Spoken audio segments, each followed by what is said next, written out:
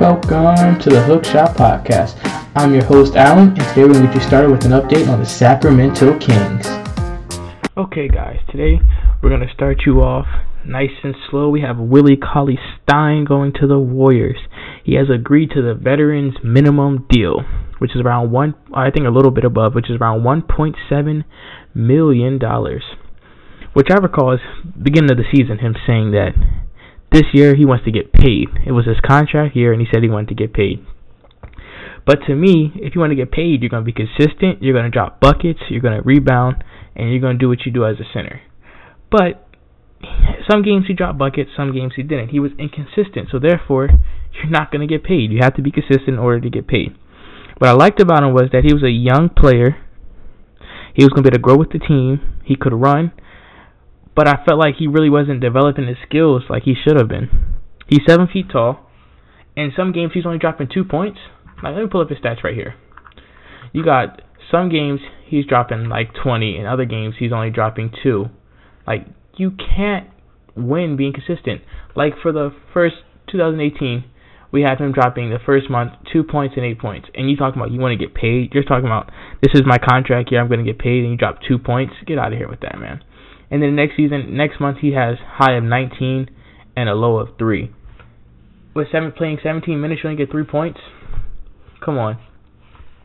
To me, I understand why we didn't give him a big contract. Like, you can't get paid if you're inconsistent center. You're supposed to be, as a center, I look at you, you're the heart of the team. You hold it down. And he just wasn't holding it down, so you're not going to get paid. It's as simple as that. If you don't get buckets, you're not going to get paid. So I don't blame them for not paying him his money because he obviously didn't get buckets. And then the next thing, and then he is going to fit in with the Warriors because I think he'll be able to run with them. They got playmakers, so I wish him the best of luck. You know, you got Steph Curry, Klay Thompson should be coming back. We got Draymond Green who pushes the fast break, so maybe he'll be able to get a couple more buckets. They're looking at probably starting him this year too, so that'll be good for his career. But he did sign the veterans minimum. For somebody that wanted to get paid, I don't think that's what he was looking to do. And the Kings, from free agency, we get Corey Joseph with a 3-year, I think it's like 2 years guaranteed and 3 years. I didn't look too much into it, but for $37 million, which I did like about him. I mean, I think we overpaid a little bit, but I mean, he's going to be good for the young core because he's a pesky defender. So I think that will be good for our young core like Marvin Bagley, De'Aaron Fox, Buddy Hield. They can see like a great defender, somebody that's pesky, pressuring them. They can show them like with defense, how defense translates to offense and things like that. But on offensively, he wasn't that good. He was only averaging around 7 points, which is pretty low, I would say. But he has such good defense, and he's a high-energy player, so I think that would be a good backup coming off the bench because last year we struggled a lot with players coming off the bench. They just weren't producing, and I feel like the energy dropped a lot. And, yeah. But this is what I want to point out. His stats, his defense is so good that when he was on the floor with the Pacers, let me pull this up real quick. The Pacers' opponent's effective field goal percentage was negative 1.8% and negative 2.7% on their threes and negative 4.1 per 100 possessions when he's on the floor. And the Pacers added a plus 3.2 with Corey on the court. And to me, I think it's a good pickup for us because he is coming into his prime, I think around 26, 28. So he's 27 right now. We signed him for a 3-year deal, so he would be finishing his contract with us around 30, which I think is a good age. We could use him as a veteran to trade for a younger role player to bring into our system with players like De'Aaron Fox, Marvin Bagley, and Buddy Hield, which I think will help us out a lot. And he's also, just teach the players good defense state of mind. And then we have Holmes coming over. We signed him for a 2-year, $10 million deal. I like Holmes. He's a big, small forward. I think he's about 6'10". Let me pull that real quick. Yes, Holmes stands at 6'10", 235 pounds, 25 years old. So he is a big dude. So he's going to be a big body trying to move around. He was averaging 8.2 points, 4.7 rebounds, and he was only playing around 16 minutes a game, I think, or something like that. So he didn't have too many high-minute games. And he was averaging 8 points, and his effective field goal percentage was 60.8, 4.7 rebounds, 1 block with only 16.9 minutes on average. And I like him because he brings a lot of energy to the court. So him coming off the bench is going to keep the second team going. Like, there's not going to be no lapse in energy from the first to second team, or when he comes in, it's going to be that same high intensity. He's a great defender. So I do like what the Kings are doing by bringing in older players that are good on defense and, that can really show the Kings, or the Kings young core, how defense wins championships, basically. And it's going to get a lot of translation. A great defense is going to translate to our fast breaks, which is going to allow De'Aaron Fox, Marvin Bagley, Buddy Hill, Bogdanovich to run out there and really, run the ball, because they're going to get a lot of defensive steals, good blocks, tips, and we're going to be able to push the ball with De'Aaron Fox, who's probably the fastest point guard in the league right now. And then not to forget, when he was in Philadelphia, he averaged 35% on 77 attempts from the three-point line, so I think that would be a good option for De'Aaron Fox to kick out to when De'Aaron Fox is pressuring the ball, off the pick and roll, attacking, maybe a good little kick-out option. But De'Aaron Fox will have to get better, because right now De'Aaron Fox is mainly going left. When he goes right, his production drops dramatically. He needs to get a right hand and fast, because if he wants to transition to elite player that we know he can be, he's going to have to be able to go attack left and right with equal strengths and be able to finish with his right hand just like he finishes with his left. He's also a young player. He's only between the ages of 25 and 26, so he fits right in what we're trying to do, which is great. So he gets also develop with us. We signed him for a 2-year deal, so we either going to hopefully re-sign him if he's a great asset, because I think with him getting more minutes, he should improve and be a great player coming off the bench. And if not, I think he'll be a good trade. And then looking into some of the summer league, we have Gabriel, who dropped 22 points and 12 rebounds in 27 minutes. He's around age 22. He will not be playing tonight, so I think we should look forward to that coming off as a center. And to compare him to Marvin Bagley. Marvin Bagley last year, he had 18 points and 6 rebounds, and we saw what he did. So hopefully that translates to the league, and we can also have an elite center coming in with Marvin Bagley with the 1-2 punch like that. And then we also have, so that was pretty good for the team. And then we also have Christian, who dropped 13 points last night.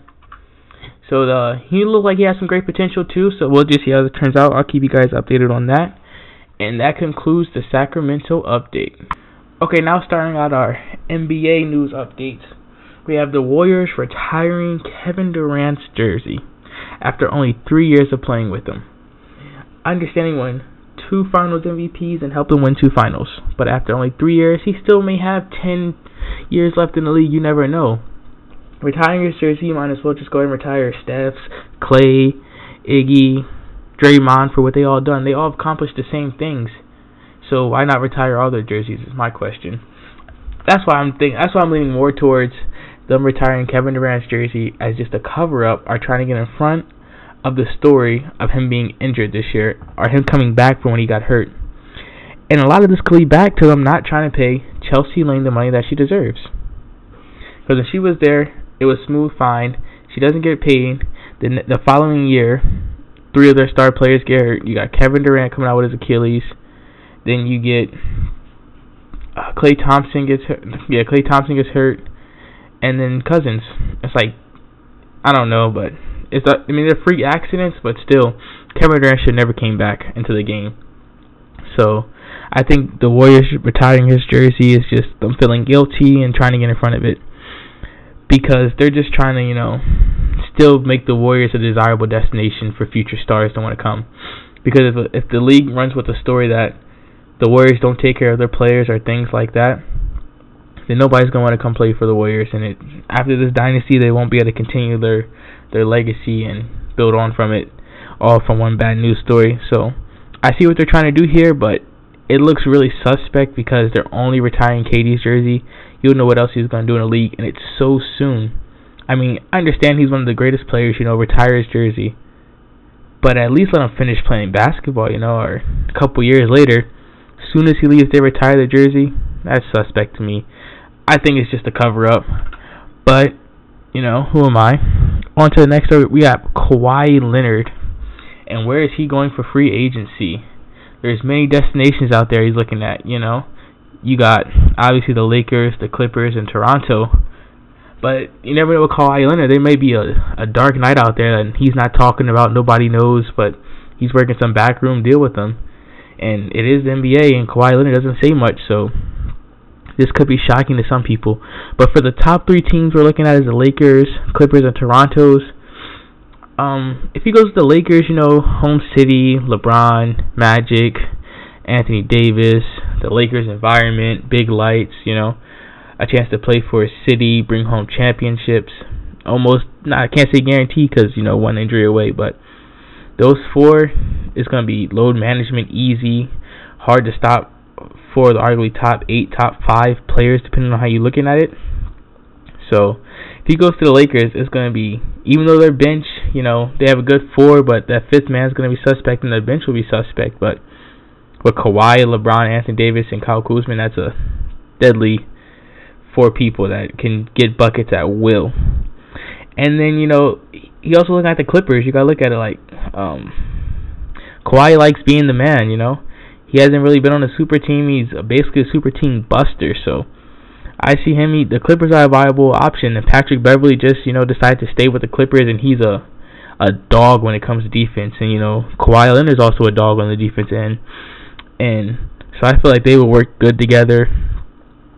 The roster's already built, you feel me? They gave the Warriors a run for their money, add some pieces, bring in Kawhi Leonard, and it's like, hey, we got us a good team. And then obviously you have Toronto. He knows the environment in Toronto. Basketball is like big over there. He's basically we got Masai Ujiri. He's basically, the savior to their city, their country, brought home a championship. So he knows exactly how they work, and like the organization, how they work with his trainers, his staff, basically the royal treatment. Whatever he wants, he could probably get over there. Keys to the city. So Toronto's looking good, and like if he goes to Toronto, he might just sign a 1-year deal for the come back, because Toronto is losing. Well, not losing, but they're coming up on contract with a lot of their players. So that'll be interesting if he stays. But thing is, Kawhi Leonard could get hurt, and now he's looking at instead of getting a max 5-year deal, he gets a max 1-year deal. And then after that, he's hurt. I mean, he'll probably still get a great deal, but it's not the same as if it's Kawhi Leonard, fresh, just won Finals MVP, just won the MVP. So yeah, the next topic is the Knicks. I mean, a lot of people are disappointed because the Knicks didn't win anything in free agency. They didn't land any of the big targets. They got rid of Kristaps Porzingis to open up cap room in order to bring somebody in. A lot of Knicks fans are disappointed. The Knicks even put out a statement saying, well, we understand that some Knicks fans could be disappointed with tonight's news. We continue to be upbeat and confident in our plans to rebuild the Knicks to compete for a championship in the future. Key words, in the future, with the draft, targeted free agencies, and continuing to build around our core of young players. I do agree they have a good nucleus and young players that they can try and develop, but the Knicks, man, they're just one bad move after another bad move. But I can't fault them, I mean, they did say some reckless stuff about not offering KD the max deal, but I understand he's hurt. You don't want to have to deal with that if that is your only viable player. And you give him the max deal, he comes back holding up cap space, and he's not the KD that KD can be. So, I mean, they signed some pretty good players. Julius Randle for a 3-year, $63 million deal. He was averaging 21 points and 8.7 rebounds. He's 24 years old, so he's still young. Hasn't even really hit the prime ages in basketball, between 26, 28, and sometimes 30. You have Bobby, who is for a 2-year, $31 million deal. He is averaging 14 points and 8.1 rebounds, a power forward that's only 24 years old, another young person to the core. Then you have Reggie Bullock for a 2-year, $21 million deal. 11.3 points, 2.7 rebounds, a shooting guard at 28, so he's starting to come out of his prime, so he's more looking like a veteran for mentorship for the young players that they can look to. You got Taj Gibson for a 2-year, $20 million deal at 10 point. He's averaging 10.8 points, 6.5 rebounds, power forward, 34, so he's been in the league for a while, so he has that knowledge that can help out with a young Julius Randle who's still, filling out the league and things like that. You got Wayne Ellington for a 2-year, $16 million deal at averaging 10 points, 2 rebounds, shooting guard, 31 years old, so he can help with the younger guards. I like what they did there, They brought in some young guys, some older guys to help with the young core. I mean, they didn't land a big marquee free agent like Kevin Durant or Kemba Walker, But to me, you don't even. You obviously need a superstar, but if you build a system, you can put players in the system, and the system will always outlast the player. So I feel like if the Knicks start to build a system in which they can rotate players, they have a nice young core with R.J. Barrett, Dennis Smith Jr., who could really become a dynamic duo in the front court. So it's interesting to stay tuned. So that concludes today's episode. I look forward to talking to you guys on the next episode. This is the HookShot Podcast, and we are closing out. Don't forget to follow us on our social media, on Instagram at the HookShot Podcast. You can follow me on Instagram at Alan Rab, on Twitter at Alan Rab. Stay tuned for the next episode.